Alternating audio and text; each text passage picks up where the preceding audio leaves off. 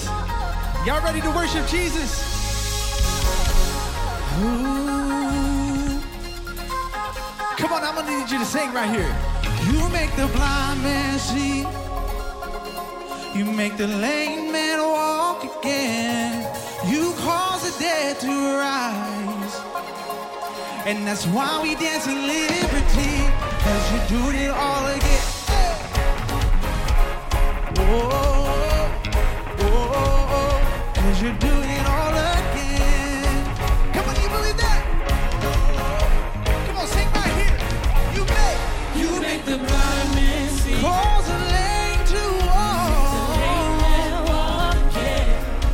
You cause the dead to rise. And that's why we dance in liberty. Here we go, say. 'Cause you're doing it all again.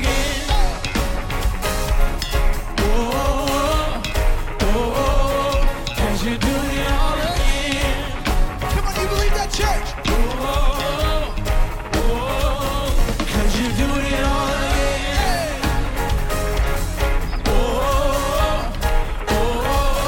'cause you're doing it all again.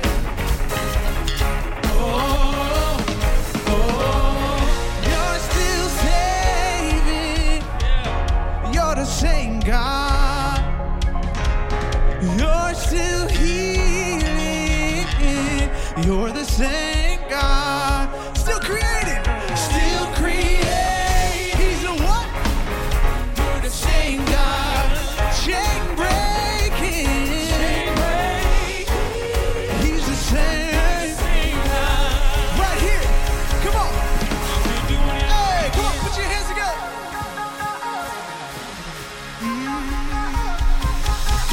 Good. Come on, I know you feel that thing. 'Cause you what? 'Cause you're doing it all again. Come on, that's the Savior of the universe we're talking about. 'Cause you're doing it all again.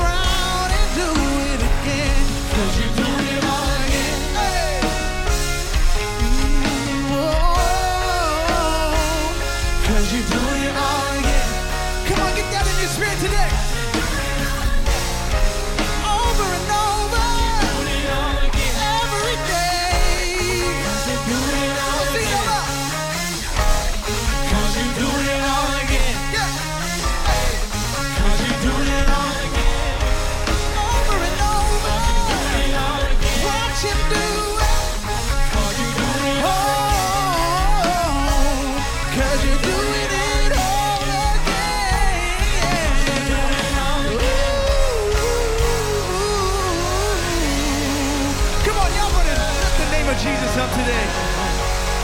He is holy. He is Jesus.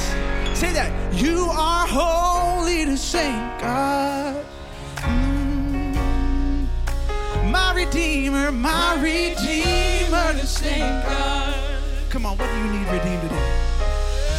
My Redeemer,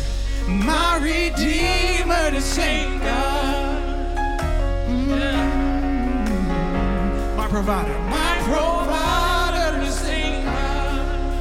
Come on, y'all, sing it like you mean it. My provider, the same God. Even though it won't look like it might come through. My provider,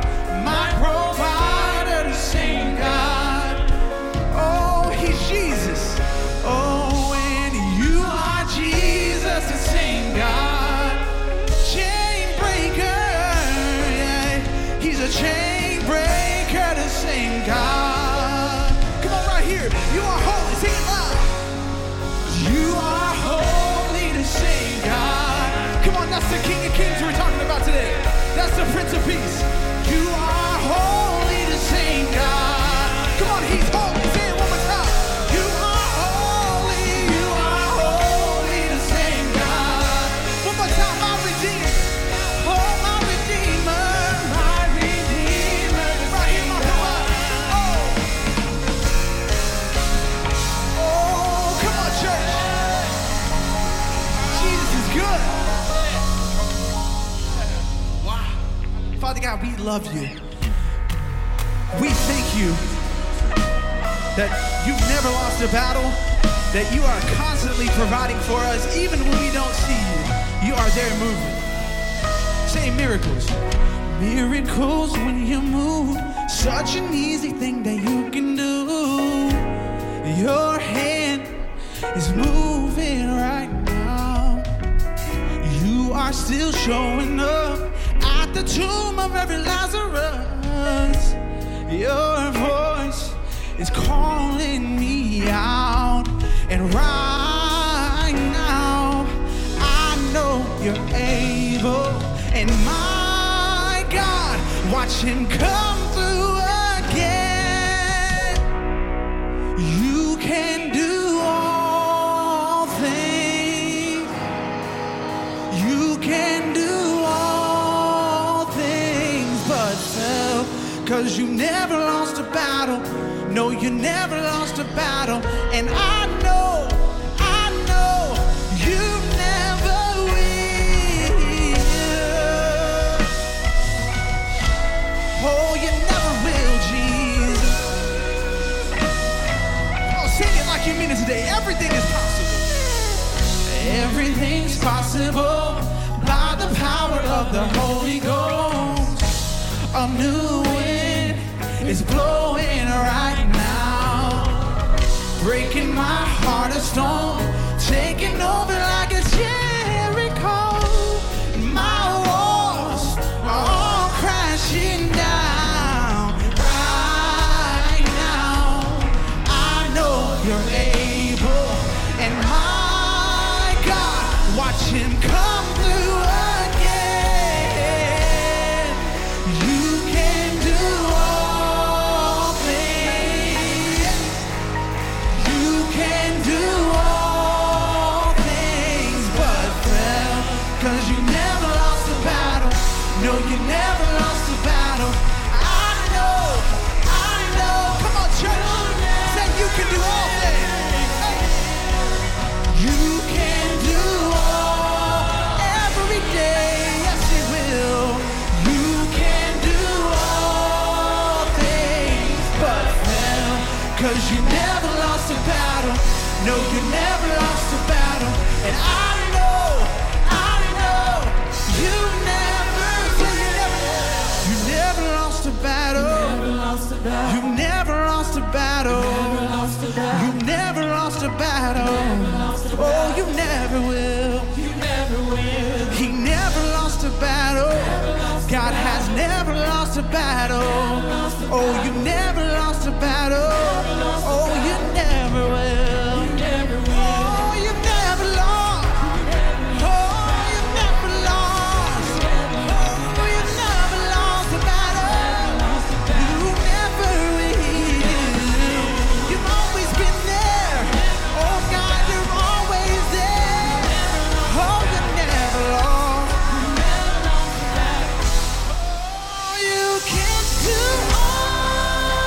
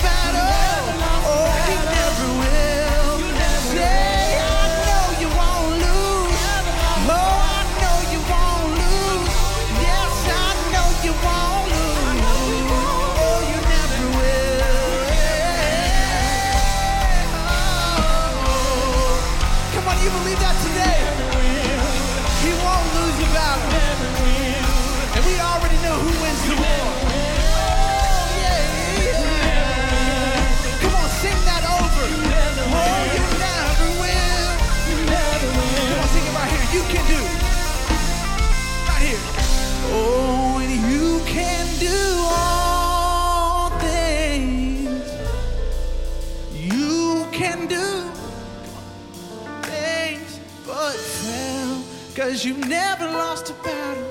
No, you never lost a battle. And I know you never will. One more time, say.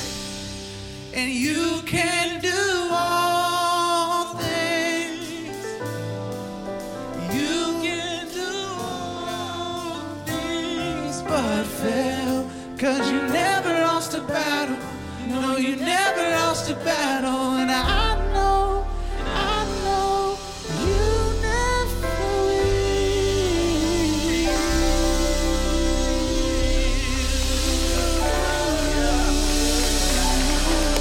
Come on, Convert. Let's lift that up to the Lord. Come on and bless his name.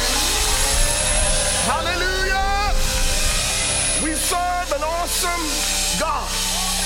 Listen, I don't know what you're going through.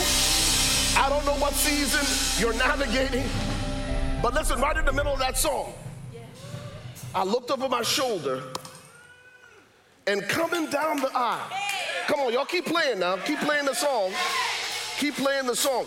Because for the last several weeks, maybe even the last couple months, our church has been standing in the gap for one of our own.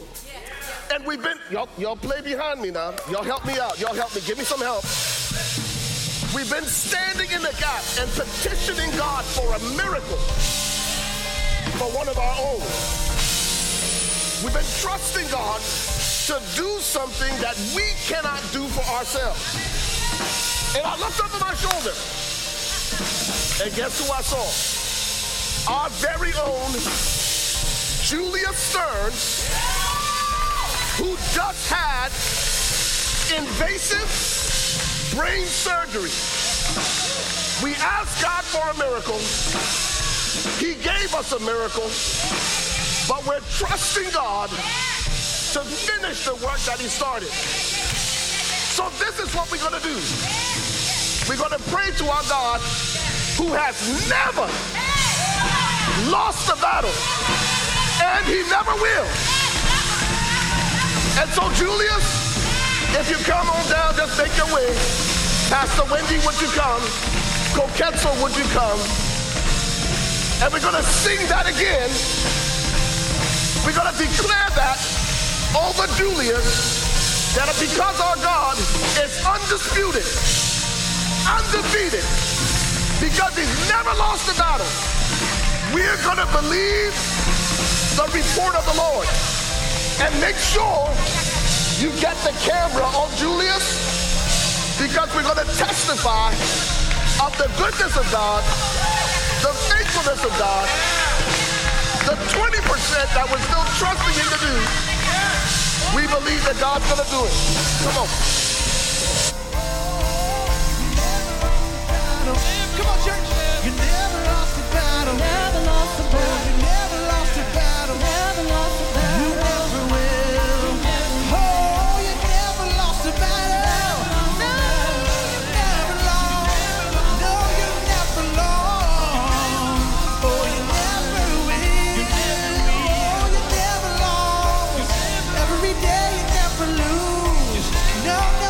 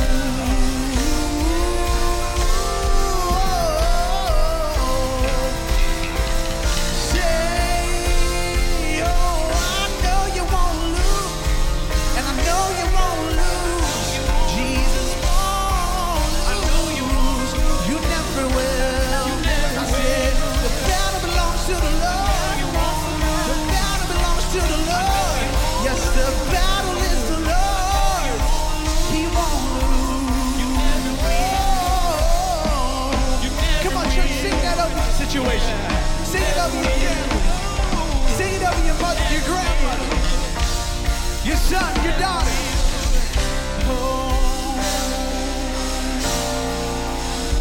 Oh, you can do all things. Say you can do all things. Come on, church. You can do all things but fail. 'Cause you never lost a battle. No, you never lost a battle. And I know, you never. One more time, come on. You can do all. Come on, over cancer, over brain tumors. You can do all things but fail. 'Cause you never lost a battle. No, you never lost a battle. And I know you never will. Come on, the battle belongs to the Lord. Amen. Amen. Amen. Amen. Amen. Wow. Wow. He can do all things. What an amazing, awesome God we serve. You may be seated, Converge. Thank you. Welcome to everybody. Welcome to our live worship experience. As you can see, the God we serve is still doing miracles.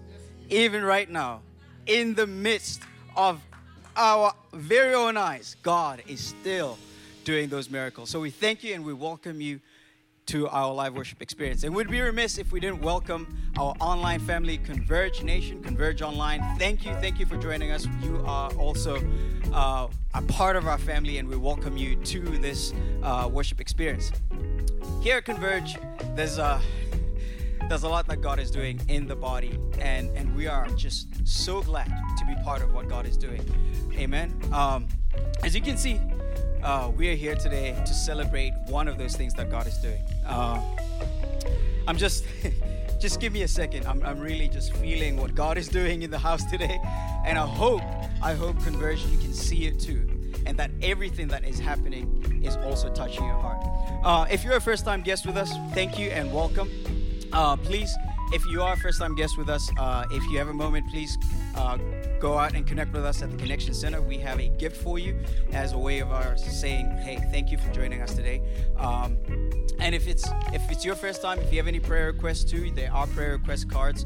You can ask for those as we go on with our service. Now, here at Converge, there's a lot going on, and the best way to keep up and to keep in touch with us is to join us on social media. We are on YouTube, on Facebook, and on Instagram at We Are Converge. Please like and share. We share a lot of content on there, even what is going on in Converge or at Converge Church. One of those things that's going on right now is we have officially kicked off our fall small groups, y'all, and it has been, yeah. Get excited, because it has been amazing. It has been an amazing first week. Converge Hirsch showed up strong Tuesday night at 7. Yeah. All right. And Converge Men, they showed up strong too Wednesday night. Yeah. That's right. Wednesday nights at 7. And tomorrow afternoon, Converge students, we're going to kick off our Bible study at 1 p.m. tomorrow. So please, yeah, thank you. We have some students in the house. And really what we're asking, Converge Kids, the content is on demand and online. What we're really asking is for the parents, for the families to partner with the church to drive the things of God home, right? And so we ask you, if you have students, to make sure that they attend. We ask you, if you have kids, to make sure that they see the online, on-demand content for Converge Kids. And one of the other things that's going on as we're speaking about fall, here at Converge, we are sticklers for the Word of God. And so we finished our spring and summer Bible immersion campaigns for the books of Exodus and the book of Numbers. Now, in our fall Bible immersion campaign, we're going to start with the book of Acts on October 1st. Yeah, it's amazing. Please do get excited. Because it's going to be an amazing study, right? We're going to see the first church and how they lived out the message of the gospel. So we invite you to join us. How we do our immersion campaigns is we're going to read one chapter of the day that corresponds to that specific day. So October 1st, we're going to start with Acts chapter 1. So please join us for our fall Bible immersion campaign. Right. All right. Amen. So one of the things that helps move God's mission forward is our giving. So we're going to come into our Blessed Life segment. And here at Converge, we have multiple ways to give. You can give here in person, and the ushers are in the aisles. They will hand you the card. We ask that you fill the card in its entirety so that we can properly account for your giving. The other way that you can give is you can give online or via our mobile app. If you're giving online, you can go to www.weareconverge.com/give, and you can give that way. You can also give via text. Please go ahead and text Converge Give plus the dollar amount to 77977, and you can also give that way. And again, the reason we give, right, is because that's something that God has placed on our hearts. The book of 2 Corinthians tells us we should give as it's purposed in our hearts, because God loves a cheerful giver. And so as you give as it is purposed in your heart. So we thank you for everything that you're doing. We thank you for partnering with us financially, because it does help make live giving ministry possible. All right, so before we go, we're going to go and pray for our gifts, and then we will continue with the rest of our worship experience. Heavenly Father, we come to you in the mighty and matchless name of Jesus Christ. Father, we thank you for the gifts that we're receiving today. Father, we know that these gifts are moving your mission, your vision forward, what you have called the church to do. Father, we thank you that no hand that gives will lack anything, because you, Father, can do all things, and that you can do beyond anything that we can ask, think, or even imagine. So, Father, as we bless these gifts that are coming, we ask that, Lord, they do exactly what you have purposed for them to do, and that for every heart, for every hand that is given or that requires or that desires to give, Father, we ask that you bless them abundantly, shaken together, pressed, and running over. Father, we thank you for the gifts that you give. And Lord, we thank you for all that you do for Converge Church, and also for your church universal. Father, we thank you in the name of Jesus. Amen. Amen. All right.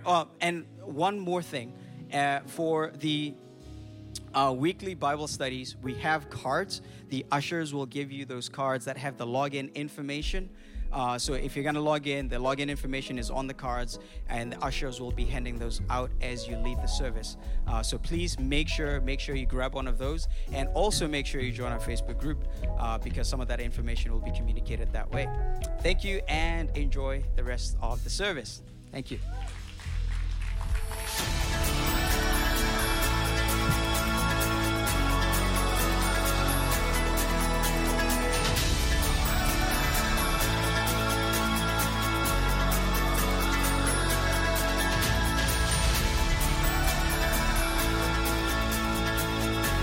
All righty. Well, good evening, Converge Nation. Are you glad to be in the house tonight? All right. Let's tweak the mic a little bit. It seems like I'm getting a little bit of echo or some delay, all right? If we can fix that, that will help me, so I'm not getting that bounce back, slap back. Amen. We're in week 3 of our current sermon series, Rhythms, and we're finding rest for our souls. Jesus said it this way: in this world, you will have trouble. But he also said, take heart, for I have overcome the world. And we're navigating this idea of what it looks like to experience the peace of God, to live out the peace of God in the midst of uncertainty, in the midst of anxiety. And we discover a blueprint and a roadmap for that in God's word. In fact, in 1 Thessalonians chapter 5, beginning of verse 23, which has been our anchor text, Paul writes to the church in Thessalonica, and he said that the God of peace will sanctify us wholly, and he will preserve us spirit, soul, and body, because the one who called us is faithful, and he will do it. We also discover from 3 John verse number 2, that it is God's will above all things that we prosper and be in good health, even as our soul prospers. What we discovered is the word prosper means success on your journey. It's not really what we have reduced it to, where it's about having more stuff, right? Having a bigger house or a bigger car, and that's not bad. We're not going to knock that. But the biblical definition of prosperity is to have success on your journey. And how many of you realize tonight that you need to have a sound body to have success on your journey. Oh, y'all missed an opportunity to get excited right there. You need to have a sound mind to have success on your journey. You need to have a healthy spirit to have success on your journey. And that's why we're taking time to think through and to talk through and to process, but not just the process, because the things that we're talking about in this series, they're all actionable, right? Remember, James said it this way in James chapter 1 and verse 22, that we ought to be doers of the word, not hearers only, deceiving ourselves, because it is in the doing of the word that our lives are transformed. So we're going to hear the truth of God's word as it relates to walking in the peace of God and having a healthy spirit, soul, and body. But then we're also going to take action and do the things that we need to do. In week 1, Shavonda did a fantastic job. She told us about the importance of establishing boundaries, right, and setting priorities. Last week, we talked about the fact that our bodies are God's temple, and therefore we should steward our bodies well, meaning we should care for our bodies and discipline our bodies. But tonight, listen, we've got a very special guest who's going to take us a little bit deeper. And before I invite our guest, our anchor text for tonight is lifted from a beloved, very familiar passage of scripture from the Psalms. It is Psalm 23, a psalm of David, where David writes, "The Lord is my shepherd, I shall not want. He makes me to lie down in green pastures. He leads me beside still waters, and he restores my soul. He leads me in the paths of righteousness for his name's sake. Yea, though I walk through the valley of the shadow of death, I will fear no evil, for you are with me. Your rod and your staff, they comfort me. You prepare a table before me in the presence of mine enemies." Talking about experiencing the peace of God in the midst of adversity. When the Lord is your shepherd, he can put you in the midst of your enemies, and you can still have his peace. And this is what he says: you anoint my head with oil. But here it is: my cup runs over. So the title of tonight's message is simply this: fill my cup. Yeah.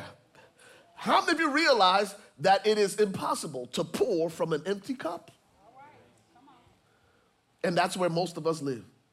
We have overextended ourselves. And I wish I could say some of us are even running on fumes. But there's some of us in this room that even ran out of the fumes. In fact, people are not supposed to pull on what we need for ourselves. Most of us are giving out of what we need for ourselves when we're supposed to be living and giving from the overflow of what the shepherd has given. And so tonight, we're going to talk about what it looks like, listen to me, to live from a cup that overflows. So that you not only have enough for yourself,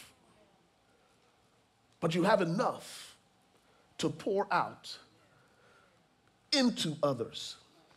So without further ado, listen, I'm going to welcome our guest tonight. Her name is Sharonda Scott. She is a therapist. She is an author. Listen, she is a Christ follower. She is a God chick. Loves Jesus with all her heart. And come on, y'all, don't be quiet on me now. Come on, let's show our love for the incomparable Sharonda Scott. Listen, I encourage you to remove all the distractions and to key in, lock in to what you are about to hear. This is no exaggeration. You know how some people oversell and underdeliver? It's impossible for me to oversell what you're about to hear. It's going to be impactful. It's going to be life-changing. One more time, Converge Nation, let's welcome our very special guest, Sharonda Scott, as she brings the word. All right, Sharonda. Thank you, Pastor Ray. Hey, Thank you. It's so great to be here, and I just enjoyed worship so much. It's like when you have an opportunity to enter in and allow Jesus to come in and fill you, you're just so blessed. Awesome. And so I'm like, I'm already full. Amen. Yeah, listen, awesome job, Converge Worship. Chad and team, you guys did a phenomenal job. And thank you again for ushering in the presence of God. And it's interesting, we're starting there because one of the things I think I said in week 1 is that peace is not the absence of problems, it's the presence of God. And sometimes what we need more than anything is just to rest and bask and soak in the presence of God. The psalmist said it this way, in your presence there's fullness of joy, and at your right hand are pleasures forevermore. And so it's good that tonight we started there in the presence of God. And again, Julius, man, so good to see you, man. And Dominique is here as well, and the girls, Bree and Cree, the Lord bless you. We've been standing in the gap for you guys, and we'll continue to do that. Our God has never lost a battle, and he never will. In Amen. Jesus' name. Amen. All right. Can I just tell the whole story, Miss Sharonda? Oh, absolutely. I'm going to tell the whole story. Sharonda is brand new to us. We just met Sharonda on Thursday. A dear friend of ours who was scheduled to be with us also is a professor at UNT. And she called me on Friday and said, you want the good news or the bad news? Come on, somebody. So I said, well, give me the bad news first. And she said, I won't be able to make it on Saturday. And I said, what's going on? She said, listen, one of my students, I just got a notification that one of my students tested positive for COVID. And so she had to wait 3 days in order to test and so on and so forth.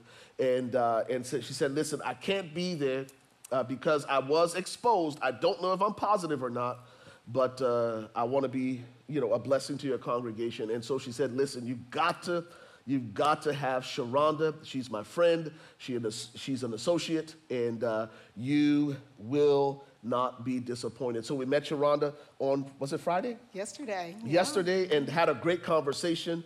And man, it's awesome to live in season and out of season, right? Where you stay on ready. How many of you realize if you learn how to, no, let me back it up. Huh? And there it is. If you stay ready, you ain't got to get ready. Because the worst time to learn how to swim, y'all, is when you're drowning. So stay ready. And that's how Sharonda lives her life. Okay, this is where I turn it over to you, and you take us all the way in. Fill my cup. What does that mean? Where do we start? Absolutely. I'm so excited, and I know you didn't have the title yesterday, so when you mentioned it in the service here, I'm like, okay. It's like, you saw the diagram that I sent you, so we'll get to that. But just talking about how we actually fill our cup. And as a therapist, one of the things that, we look at when people come in, we see where they are. We see what's actually filling their cup, if you will, and we're talking about the soul, right? So what's filling their soul. And sometimes they are overwhelmed and actually weighed down by a lot of things that are negative. So there's a buildup of all of these negative emotions. So if you fill a glass or pitcher with something that is negative, there's not going to be any room to put anything positive in there. So we're talking about tonight just how we actually meet relational needs and how we actually expand our emotional capacity and our relational capacity to be able to be healthy in our souls. And so I just wanted to give a couple of statistics here as we start, and I know we'll be kind of going back and forth here, Pastor Ray, but 1 out of 5 individuals in the U.S. suffers with a mental health problem in a given year. So 1 out of 5. Wow. So when I did my calculation, I came up with 65 million people are struggling in some way, either mentally or emotionally, and that's every year. We have people that are struggling with various things. I love what Pastor Ray just said, that the absence, that, we have problems, but our lives doesn't necessarily mean that we're going to be free of those, but the presence of God in our life and what we're allowing to fill our cup will. 1 out of every 25 individuals in the U.S. is dealing with a serious mental health disorder. That's 13 million people. 13 or 30? 13 million. 1-3. 1-3. Wow. Serious.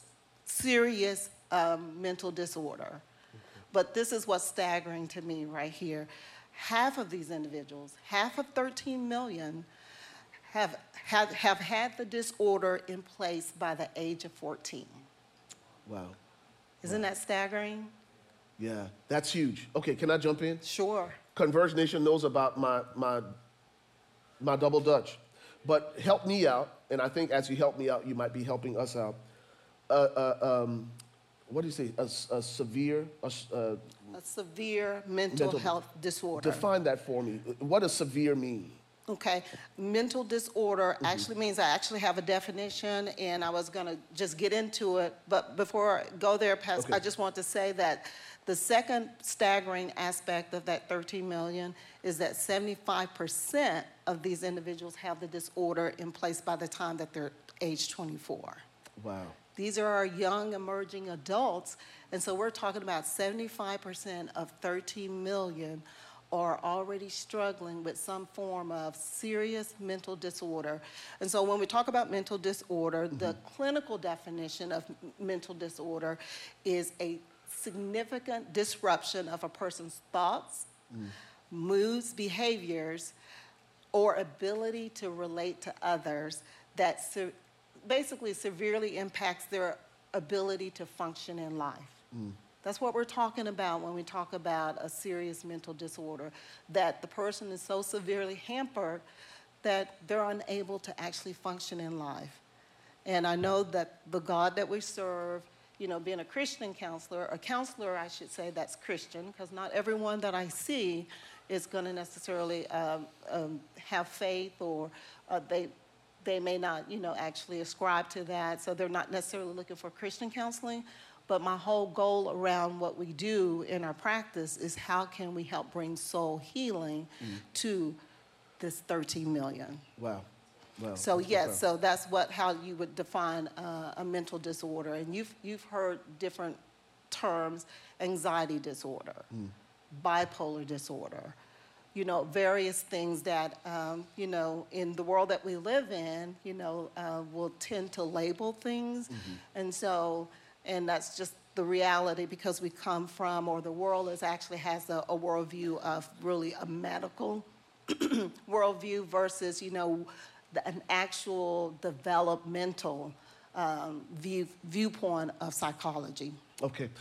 So just out of curiosity, are you seeing an uptick in any particular area as a result of what's happening in our world? Is there one particular thing that you might see that's on the rise that people are struggling with more than other things? Anxiety disorder that I just mentioned is probably something that when a person comes in, we're probably going to be making, not necessarily labeling, but when I actually meet with someone, I'll say adjustment disorder with anxiety. Okay. You know, because I don't want to necessarily label them, because you don't want something to follow someone all of their life. So I will just say, hey, it's an adjustment. We're looking at maybe an adjustment situation that has, you know, a depressed mood. Got you. So I'm not clinically saying that person is depressed, but I'm actually trying to really determine where that person is. So, but anxiety, depression, and of course, suicide are probably the biggest upticks. Okay, so help me with this. If my soul is my cup, okay, what is an example of filling your cup with the wrong things? How does that happen, and how can we guard against filling our cup with the wrong things? Yes, filling our cups with the wrong thing. When you talk about, and we're going to talk about, just think about, you said joy earlier, right? Right. That in the presence of the Lord is the fullness of joy. Right. What is joy?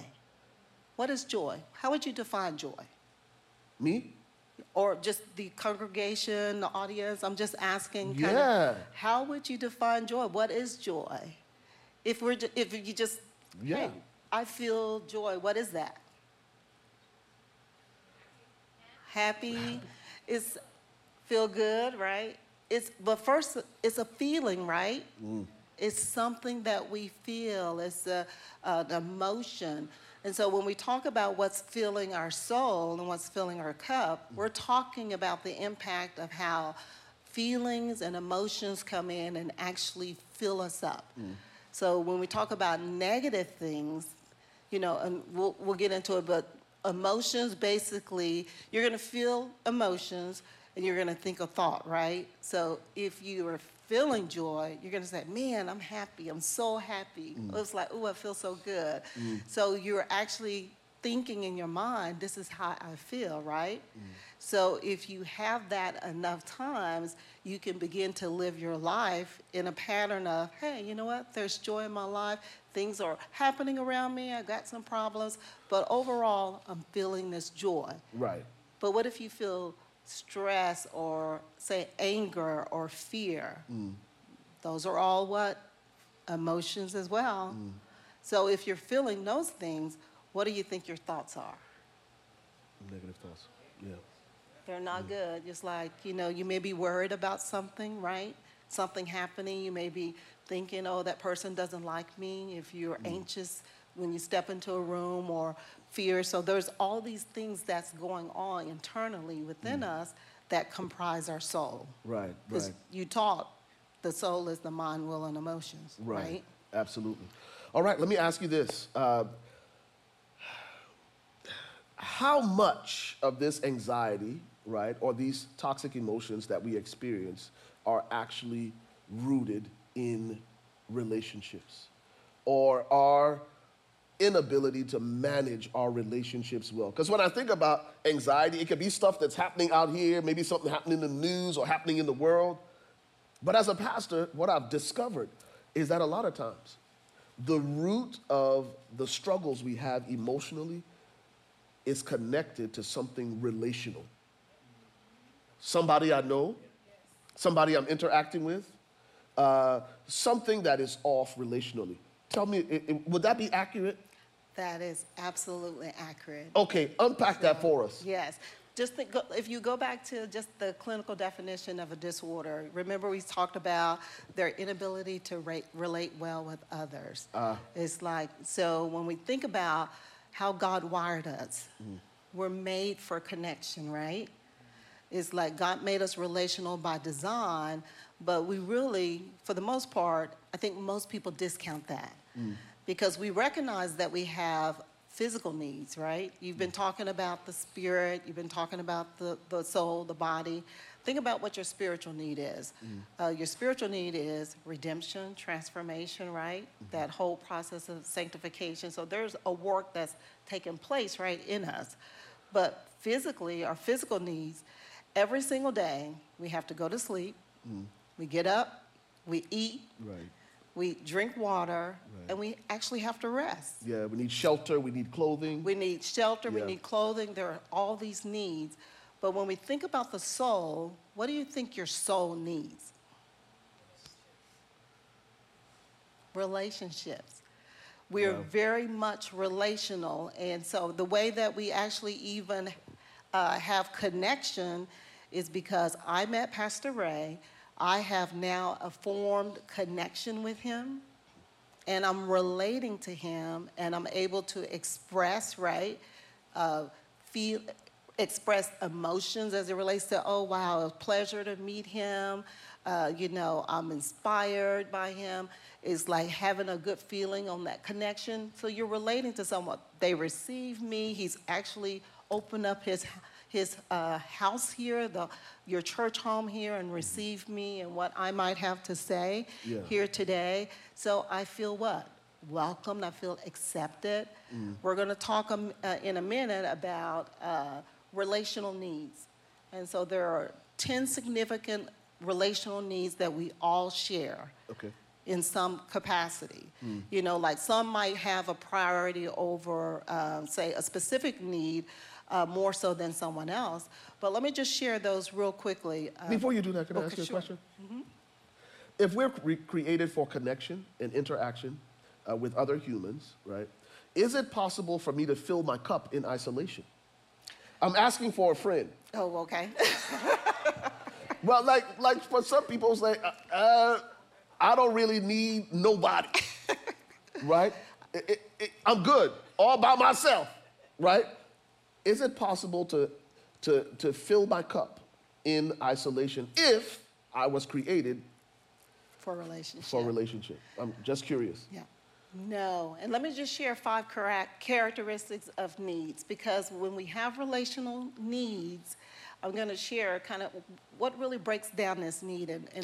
And I might even ask the question, because you're talking about someone who says, I don't need anyone but God, maybe, right? Right, right. And it's like, so why did God make us with physical needs if we don't need anybody but God, There it is. right? So 5 characteristics of needs that I just try to help people understand, because sometimes you think, well, you know, am I just being needy? And we're going to talk about the neediness of actually being human, right? Of Right. humanity.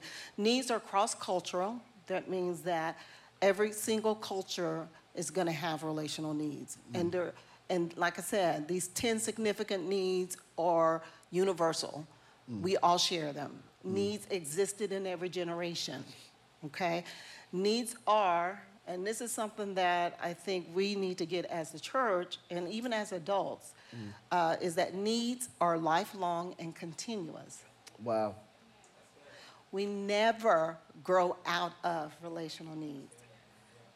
We will always need other people in our lives. I don't care how much you mature in the Lord, how where you think you are in your life. Maybe you're self-sufficient in some capacity, in some areas of life, in your life.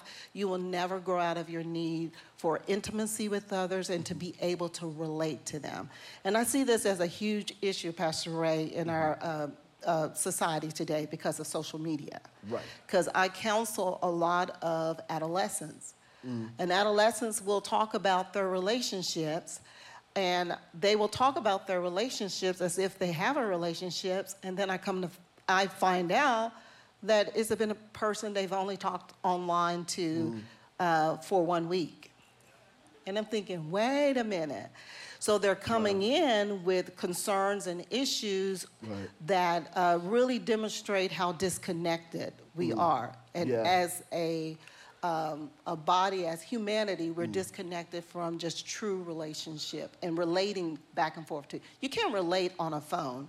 A phone will never meet the need for a relational needs. It could never meet the need for acceptance, for attention. Now, I get it. You can be talking and texting on your phone, but real true relating back and forth between a person. So what I hear you saying, Sharonda, is all those people who've been watching online really need to be here in person. Is that what you're saying? I am saying that, yes, you need to be connected with other people. And just think about it. I mean, like the last year and a half bears this out. Because of the pandemic and because of people being so isolated from relationships, we've seen, just this increase in anxiety and all of these other social things because they haven't been able to be around other people. So it is very important to be in the presence of someone. It's more so than just social media, watching online, a telephone. I get it. You can talk on the phone, and that's a great way. But this texting back and forth, believe me, it is hampering and it is hindering the way our kids relate. And it's actually, I believe, there are no statistics that I can actually point to, but I think it is one of the biggest things that is driving kids to a place of just desperation. Wow. Whether that's something like suicide or whatever, because there's really, that need is not being met internally within them. That's huge. When you even consider how we define it now, right, on social media, some people have 4,000 friends, some people have 1,000 followers, but what we really have are people just stalking our lives. Because if we really picked up the phone in our time of need, they wouldn't be there for us. Yet we define them as friends, and we define them as followers. Let me ask you this, because this is a thought in my mind. You've given us 3. Needs are cross-cultural. Needs exist in all generations. Needs are lifelong and continuous. What do you say to that person who is fiercely independent? Are they filling their cup with something toxic or something healthy? Because if I really need somebody else, I got this. And I think it's the question that I ask, but would you put that in the I'm filling my cup with something healthy or something not so healthy? If I don't need anybody for anything, I don't depend on anybody, I'm going to do it all my. And sometimes that might even come out of a bad experience, right? Correct. I was going to say that's generally a symptom that there's something wrong or something that hasn't been met in that person's life. Because naturally, in our humanity, we desire connection. So someone who is fiercely independent and that doesn't need anyone, there's something missing. Got it. So there's a piece missing because we talk about like unmet needs. And so, but no one's actually even really identified what their unmet need may have been from, say, childhood or something. Wow. So that it's a big thing. One of the things you mentioned, the fifth characteristic is we cannot meet our needs on our own. It has to be met in the context of meaningful relationships and with God. So the very reason that we are drawn to God is because of what? Relationship. Well, he made it so that we're not only dependent upon him, but we're also interdependent upon other people. So he made us relational because he desires for us to not only get our needs met, but also to meet other people's needs. Yeah. As a counselor, that's what I do. You know, when someone comes into my office, there's a term, active listening. As a counselor, you want to listen to see what the client is saying. But I do something called soulful listening because I'm listening for the unmet, unidentified needs in that person's soul. Huge. A huge piece because most of the time, they've never identified them. Think about it. If you were to tell me, if I asked you, hey, which of the top 10 relational needs or what needs do you have relationally? Would you be able to answer that? Would you be able to tell me what your relational needs are? You asking me for real or is that rhetorical? I'll ask you, Pastor Ray, since, I'll give you an opportunity to speak for the audience. For the audience? I think one of the needs I think we all have is sometimes, the need for acceptance. Okay. The need for maybe affirmation. Yes. To be affirmed. Yes. And I'll leave it there. Okay. Is there more? Do I need to say more? That's 2 needs. We have 10. There are 10 significant needs. You got 2 out of 10. There are 10 significant needs that we have in our lives in general, in various circumstances and situations that God intended to be met, to really make us whole. Right. I'm going to give you the list and you tell me, hey, you know what? I have that need. Right. Consider this, though. Let me say this, and then you'll get to the list. And look, I think we're going to have to do a sequel with Sharonda. But check this out, right? God created the heavens and the earth in how many days? Right? 6 days. 6 days. Right? Heavens and earth and man in 6 days. The first 5 days, after he completed the creation on the first 5 days, what did he call it? He said it was good.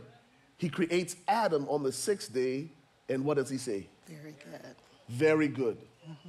But then he says something else in reference to Adam being alone. He said what? It is what? Not good for man to be alone. He creates everything.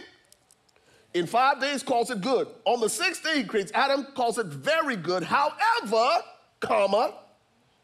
Adam, it is not good for you to exist in relational isolation. Exactly. Awesome. So if God calls it not good, we shouldn't call it good. So there's, go ahead. I was just going to say, along with that point, Pastor Ray, is the whole process of, meeting relational needs and meeting relational needs, the whole purpose behind that is to remove aloneness. To remove aloneness and also to bring about healing in the soul. Because, of course, no one's perfect, right? So there is something that we're dealing with. There is within us, there is some capacity of unmet needs in us already. So this whole beautiful process of learning how to meet the relational needs of others, as well as be able to begin to express your own emotional needs so that you can then have your needs met, is to actually remove aloneness and to bring about the soul healing and wholeness. When we think about our soul, most of us don't recognize how, how we lack for the wholeness in our soul. I'll say it like that. Yeah, There's this beautiful scripture that I love, and I use it in counseling all the time because it's, in your patience possess ye your soul. Yes. You know that scripture, right? Yes, Luke 24. Luke 24. What is it talking about? It's talking about reaching this place of wholeness where there's this full integration between your spirit, soul, and body. That's what truly brings health. And when you think about holiness, holiness in our life is really about the wholeness that we're allowing God to sanctify and bring about in our lives. That's powerful. Let me just ask another question, because I keep hearing my friend tapping me on the shoulder, and he said, "Can you ask her this?" What do you say to the person, because who has a need, but they're uncomfortable expressing that need because they don't want to come across as needy? Let's talk about the difference between people who have genuine needs that need to be met through a relationship and somebody who just needy. Okay. Yeah. Right? Yep. Because it's okay to have needs. Is that correct? It's okay to have needs. But it's not okay to be needy. And actually, this is one of the characteristics of, how God created us, the important aspect of needs, is that neediness is not a deficit.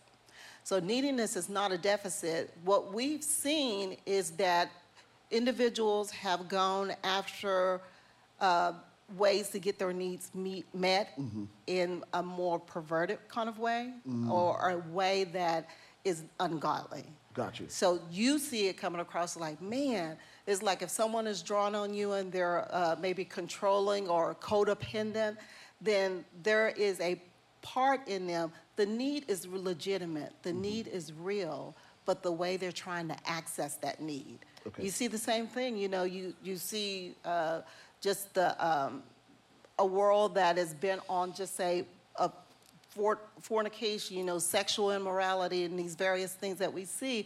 What are they trying to do? It's not just about the sex. It's more about this need that never got met in me as a child. And so, see, we actually almost have to change our perspective of what we're seeing. Yeah. And you begin to see, okay, because when people come in and they have those kind of issues or problems, I don't look at that. I don't judge that because I know God made them needy. Right. There is a capacity of them that God is wanting to access and show them how they can begin to get their needs met in a healthy way. Wow. The first step is truly identify. We talked about 2 needs, but there are 10. There are 10 needs that most of us don't even recognize that we have. Listen, you got to break this down for us. So this is what happened, right? And I know you guys are looking to the screen to see if the notes are going to be on there. And because we connected with Sharonda and we had this tight turnaround, we didn't create the slides. But the notes, all of the notes are available on YouVersion, right?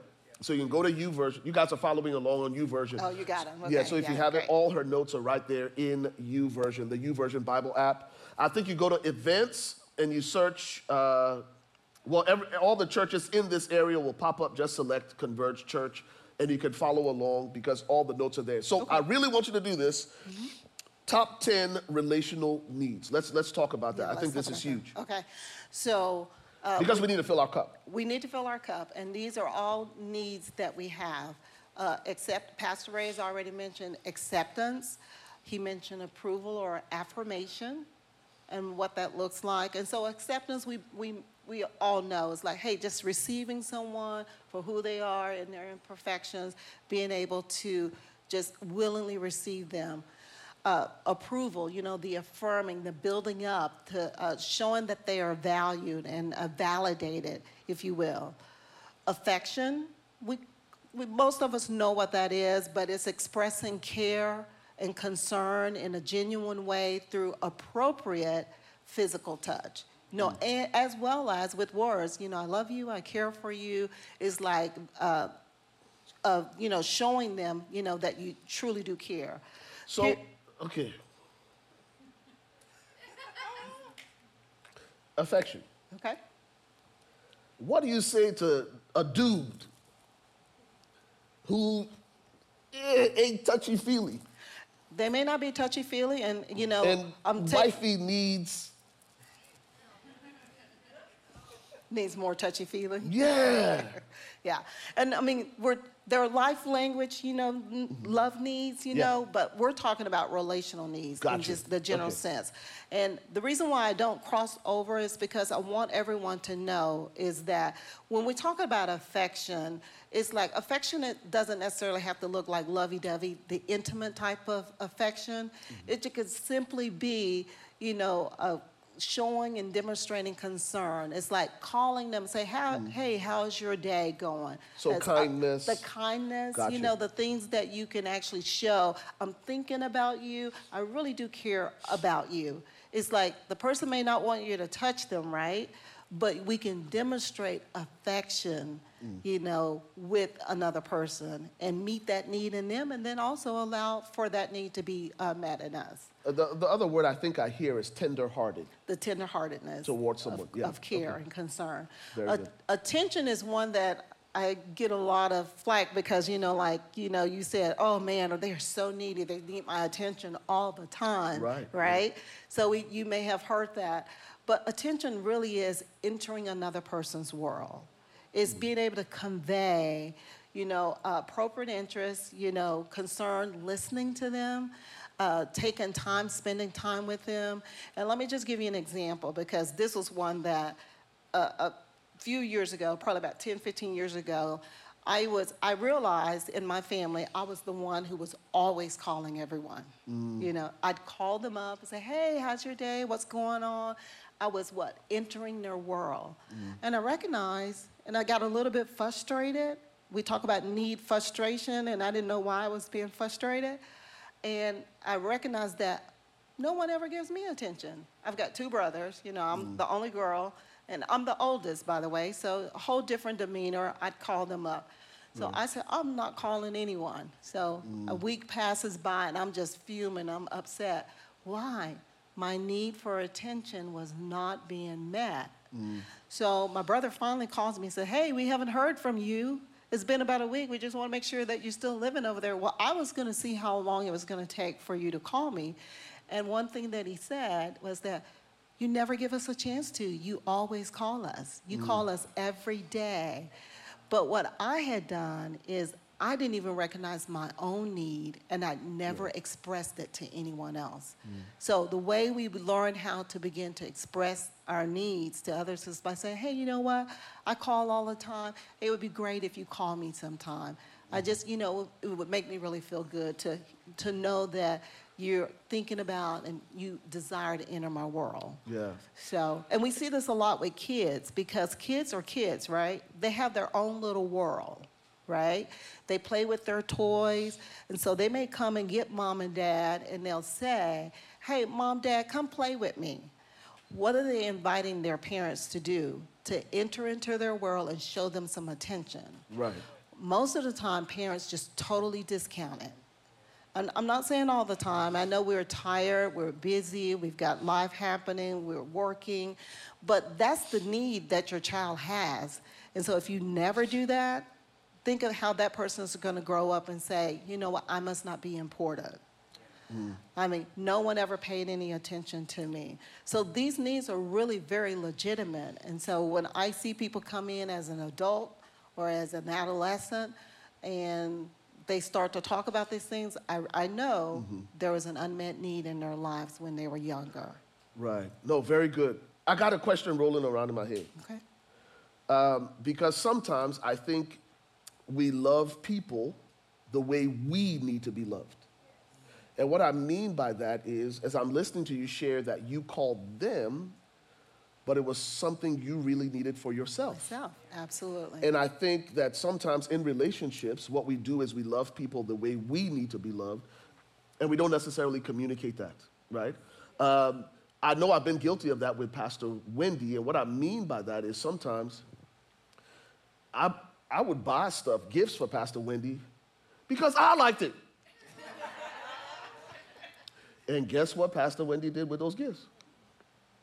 Didn't throw them away, but you just didn't use it. And sometimes in relationships, we assume, right, that people will respond to the love that we're showing them, but we're loving them the way we need to be loved. The way you love them is the way they Correct. need to be loved. Correct. You get them the gifts they like, not what you like.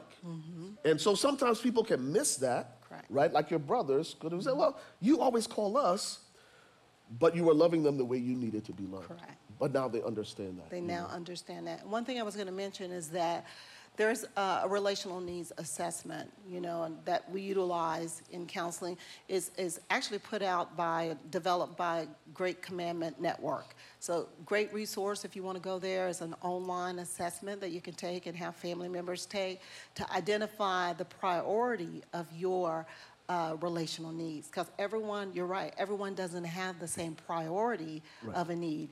And it's dependent upon maybe how they grew up. Like I mentioned about the child, a child that was never paid any attention, just say, I'm giving you a scenario, an example. Single mom worked all the time, or if it was a dad who traveled, and so dad wasn't there.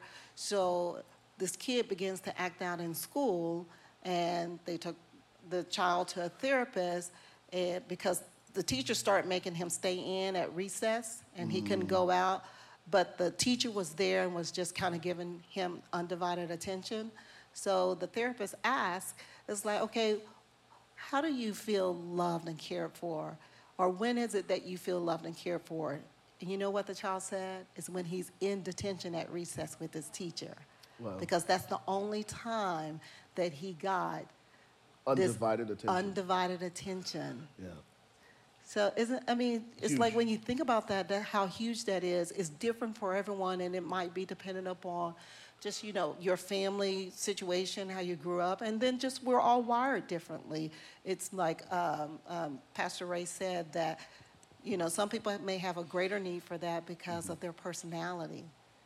And so these are real important things to really understand about how we meet relational needs and how we can fill someone else's cup by meeting that need. Yeah. So here's something crazy that Pastor Wendy and I have experienced in the counseling that we do. Is sometimes we sit across from a couple and they're having, confrontation and they're in conflict.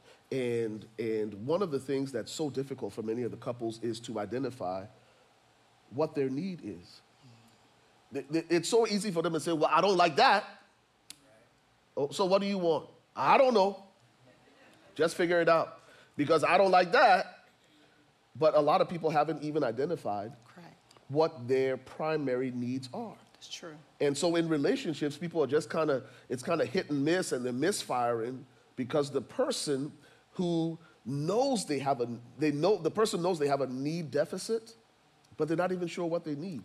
And so it places sometimes this burden on the other person to try to figure out, man, what do they really need? Because I think it's a lot easier for us to say, I don't like that, I don't like that, I don't like that, but what do I really True. like? And I think that's one of the reasons Jesus said it this way, love your neighbor as yourself. Pastor Ray, I was going to say, when people come in, I've not met one person yet that actually understood their relational needs. Not one single person. Really? So I don't even think as the body of Christ we really truly understand what relational needs are. I know that we understand kind of in we give mental assent to. We kind of think, Right. oh yeah, but we don't really understand fully how relational needs are really truly the impact for how we relate to one another. Wow. You know, so, because, you know, I hear it when a person speaks. You know, they'll talk about, and it says, oh, so what you're saying is that you really have a need for attention. No one ever, and they're like, it'll dawn on them. It's Right. like, you know, that's the insight that comes sometimes when you're counseling. But we want to make that more commonplace. So if we could understand really what our soul needs, we could begin to ask our friends and our relatives. It's like, oh, so what you're saying is that, hey, you know what, you might be feeling, you know, that you know, a need for comfort right now, and Right. you know, and or we can just even respond in comfort. We don't have to actually tell them that that's what we're doing. They'll feel it. Right. They'll feel it, and it will change them. It will transform them. So, and it's more about, because we can say, oh well, like if you're giving someone comfort, most of the time, if someone's lost someone, you say, oh, it's going to be all right. But we're not really truly emotionally responding. We're not meeting the need. We're telling them, you know, we're not being emotional. We're being rational. So it's like rationality does not meet the need for that person in that moment. And so when we That's begin to good. understand how we actually relate and how they're relational needs. They're not like needs that are like, oh, I need to tell them what to do. I need to advise them. I need to analyze them. Right. No, in counseling, I'm sitting there really meeting the need as I hear. Yeah. It's like, you know, I might say, oh, I'm so sorry that you're walking through that. Yeah. I don't try to advise them on what to do. I may even know what may be the next step, but really it's about really giving them opportunities to emote. And you connecting with that, because we're made for connection. That's truly what brings the healing. That's why counseling is successful, because our part of that therapeutic process is meeting that need. Wow. And as a church, if we learn how to do that, if we learn what our relational needs are, and if we begin to meet relational needs as we see them, we listen soulfully, we do that soulful listening rather than just actively listen, we're doing something even deeper. We're going to be meeting that need. That's powerful. All right. You triggered a thought. And so here it is. Job chapter 2. Job chapter 2. I'm going to read this quickly. Okay. Job chapter 2, beginning at verse 11. Job has gone through this, severe calamity, adversity, lost family members, lost his property. Now he's covered in boils from head to toe. Verse 11 of Job chapter 2 says, now when Job's three friends, again, this is relational, when his three friends heard of all this adversity that had come upon him, each one came from his own place. They left where they were and came to where he was. And notice, for they had made an appointment together to come and to do what? To mourn with him and to comfort him. That's emotive language. Exactly. That's not logical and rational language. They came to sit with him in his pain, Exactly. to mourn with him, and here it is, here's the word, comfort him. Verse 12 says, and when they raised their eyes from afar and did not recognize him, they lifted their voices and wept. When they saw Job, it was like, they didn't even recognize the dude. And they started bawling, right? But notice what it says, and each one tore his robe and sprinkled dust on his head toward heaven, which was, again, an outward expression of their mourning. In the Old Testament, they would mourn in sackcloth and ashes. But notice what happened. Verse 13, so they sat down with him. They sat down with Job on the ground 7 days and 7 nights, and no one spoke a word to him, for they saw that his grief was great. That's comfort. It's comfort. That's comfort. The problem is most of us, like Sharonda said, is when people are struggling, instead of being emotional, we try to be logical. We try to fix the problem for them instead of just sitting with them. And how many of you realize that everything was fine until they opened their mouth and started trying to explain why Job was having the problems he was having. When they went logical, they got 40 plus chapters of logic that didn't help Job at all. And so sometimes all people need is to sit in their pain. How many husbands in this room have heard these words? I don't need you to fix it, I just want you to. Whoop, there it is. Oh. Thank you for helping us. No. Sometimes all she needs is comfort. Exactly. One other need I wanted to mention, there's 10 of them, you see them there in the notes, but one I wanted to mention was security. Good one, big one. And we think about security as, oh, I want financial stability in my life, but the security here is just really peace. And so you were talking about how our soul needs peace. So this is the security of the need that a person has is the ability to be vulnerable and to be themselves and to be free from fear of threat or harm. Yeah. So now let me share examples of how this need is not met. So when I counsel, adolescents, they'll say, my parents, don't necessarily hear me. They'll come in and they'll be asking questions about maybe chores and various things like that. And they'll ask the question, but the parent will, not meaningful. I'm saying none of this is intentional, but we just don't recognize that we may do it and the need that's there, right? So parents might say something and they may, fly off the handle or say, I told you to do this, whatever. And so it shuts down this secure, peaceful place that this person is supposed to feel with this person. Yeah.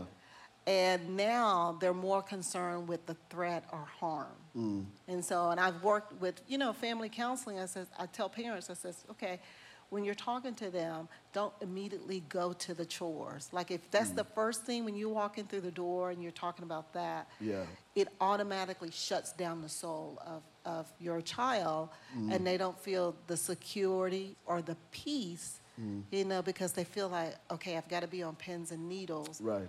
When I'm talking to that person. You may have seen it in your relationships with one another. I mean, I've seen couples where a person might feel, hey, you know what, I can't say anything. Yeah. I don't have the security or the peace that to sit in that relationship and relate back and forth without the fear of my identity being threatened or some comment being threatened or whatever. And so let's talk about that for a second. Because Dr. Cloud, Henry Cloud, has a great book called Unsafe People. You can be around unsafe people in your marriage, meaning your spouse. And when I say unsafe person in your marriage, I'm talking about the lethal weapons of mass destruction that you unleash against your spouse, just because you know how to push the buttons. Right? Let me talk about being an unsafe person looks like sarcasm. Yeah. If your response to the people you're in relationship is sarcasm, you could be unsafe.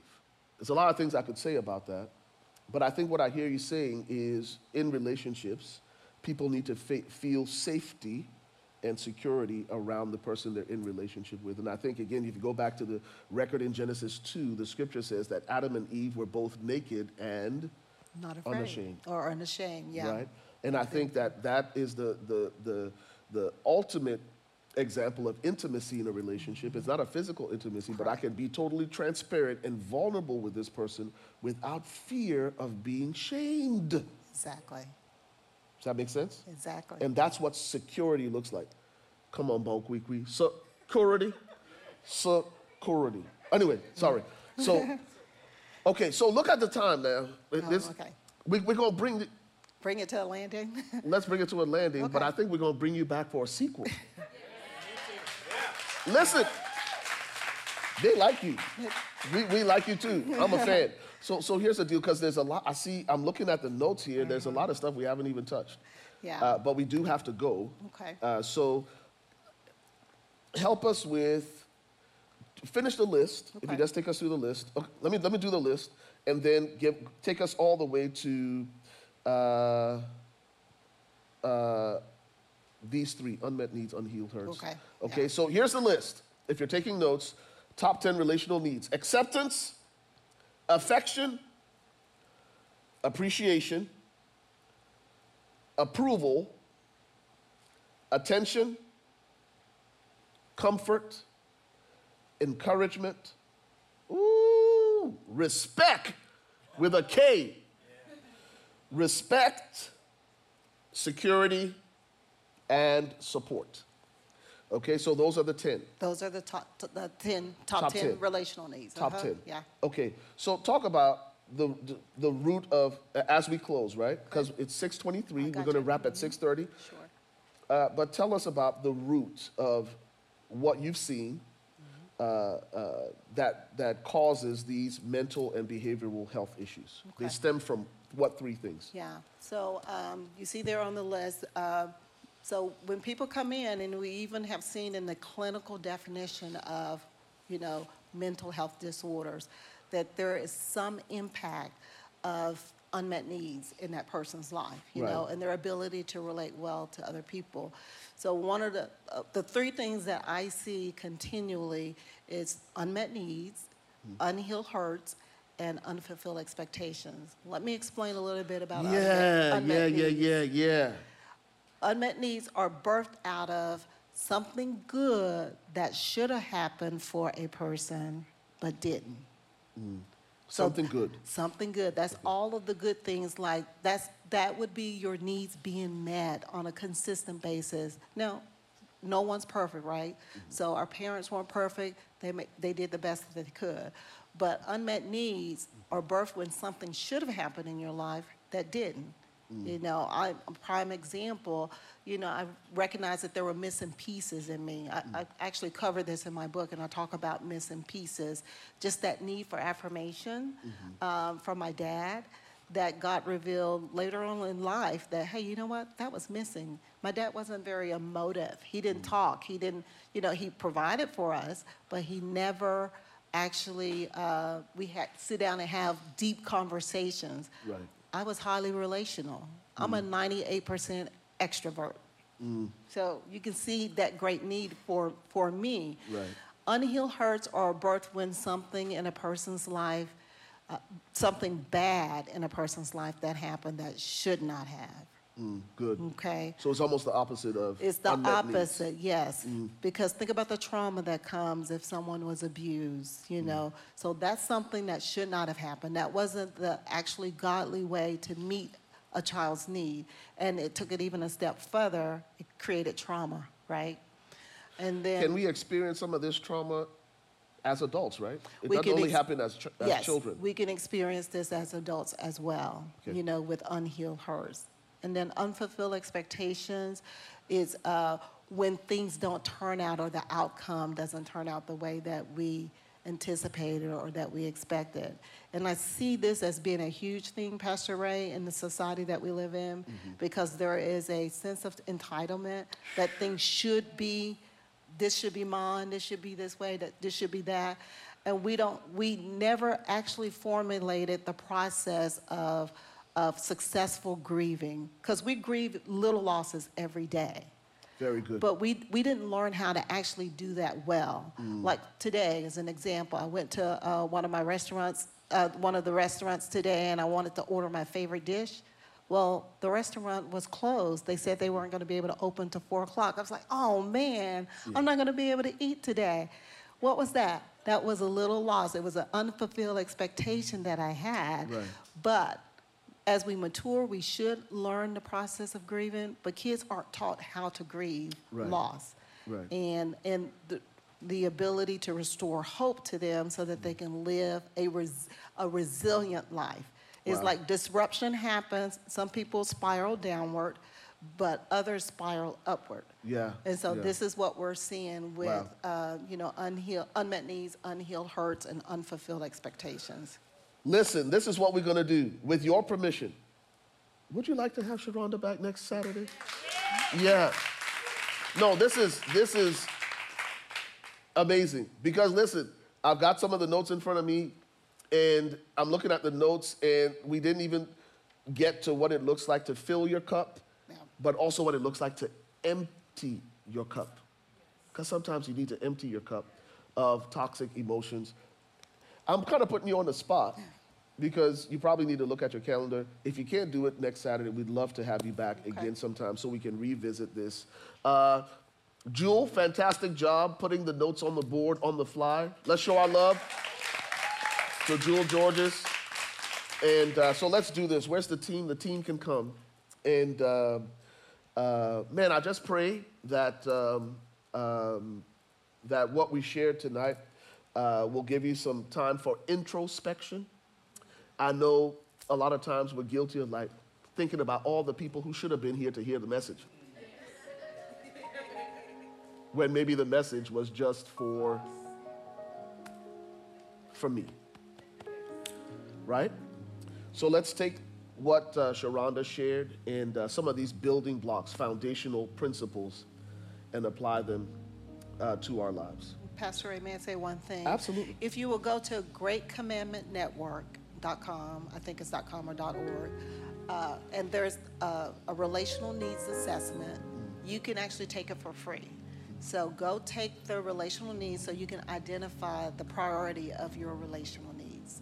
And then there's actually a little worksheet that kind of describes the relational needs. And it even gives you biblical scriptures because, like I said, this is a faith-based resource that is very, very helpful. We can see how needs were actually met in the Bible. Wow, fantastic. So greatcommandmentnetwork.com or .org, or just Google it if you can't find it. You'll find it on there somewhere. All right? Would you pray for us? Would you pray for us as we close? But before we do, I mentioned that Sharonda is an author. She brought 10 copies of her book, or books. Two books? Book, yeah, one. I just brought one today. You just brought one today. She'd love to connect with you immediately following the service. They were supposed to be giveaways, but how are we going to do it now? Oh, here it is. Come back next week and you get a free book. No, I think they had a process for how they were going to give them out. I think they've already given them to the people who got them. Oh, okay. So the books are gone? No, they're outside. I'm just going to... You're going to sign the books. Sign them. And if people were really impacted by what you shared, they want to connect with you, they want to, listen, this ain't a hookup. You want to book a counseling session, meaning you're going to pay for it. With Sharonda, how do they find you? I actually have some cards out here, but if you go to authenticbalancecounseling.com, that's the practice. I work with Dr. Carol Gilmore, and so you can go to our website. My profile page is on there so they can find me and they can, but my cards are out here. You can give me a call. Fantastic. authenticbalancecounseling.com. Correct. All right, they can find you there. Would you pray for us? And band, I think we'll just keep it mellow. Y'all don't have to play big. We'll just keep it mellow and like this right here. We'll keep it smooth jazz. We'll keep it smooth jazz as we dismiss. Amen. Well, Father, in Jesus' name, we thank you, Lord. We thank you, Father, that you are a God who knows how to meet every single need. Yes, Lord. Your word tells us, but God shall supply all that we need. And Father, I know that it is through dependence and reliance upon you. Yes, and Lord. Father, the people that you've brought into our lives. Father, I pray that you would deepen out, Father, our emotional capacity. That you would begin to reveal and show us, Father, those needs, Father, even the unmet needs, maybe from our childhoods, Father. Lord, that you would just reveal, Father, illuminate, yes. Father, give them the ability, Father, to tap into all that you have for them. And Father, we pray that you would meet every single need here, Father, every spiritual need, every physical need, Father, in our bodies, and every emotional, mental, will need, Father, that is in our souls. In Jesus' name we pray. Amen. Amen and amen. One more time for our friend, Sharonda Scott. Incredible job. Why don't you stand with us? Listen, to all the parents, we're asking you to partner with us. Converge students, Sundays at 1 p.m. We're going to send out an email blast with that information. Once again, thank you so much for being a part of today's worship experience. God bless you, and allow the Lord to fill your cup. God bless you. We'll see you next week.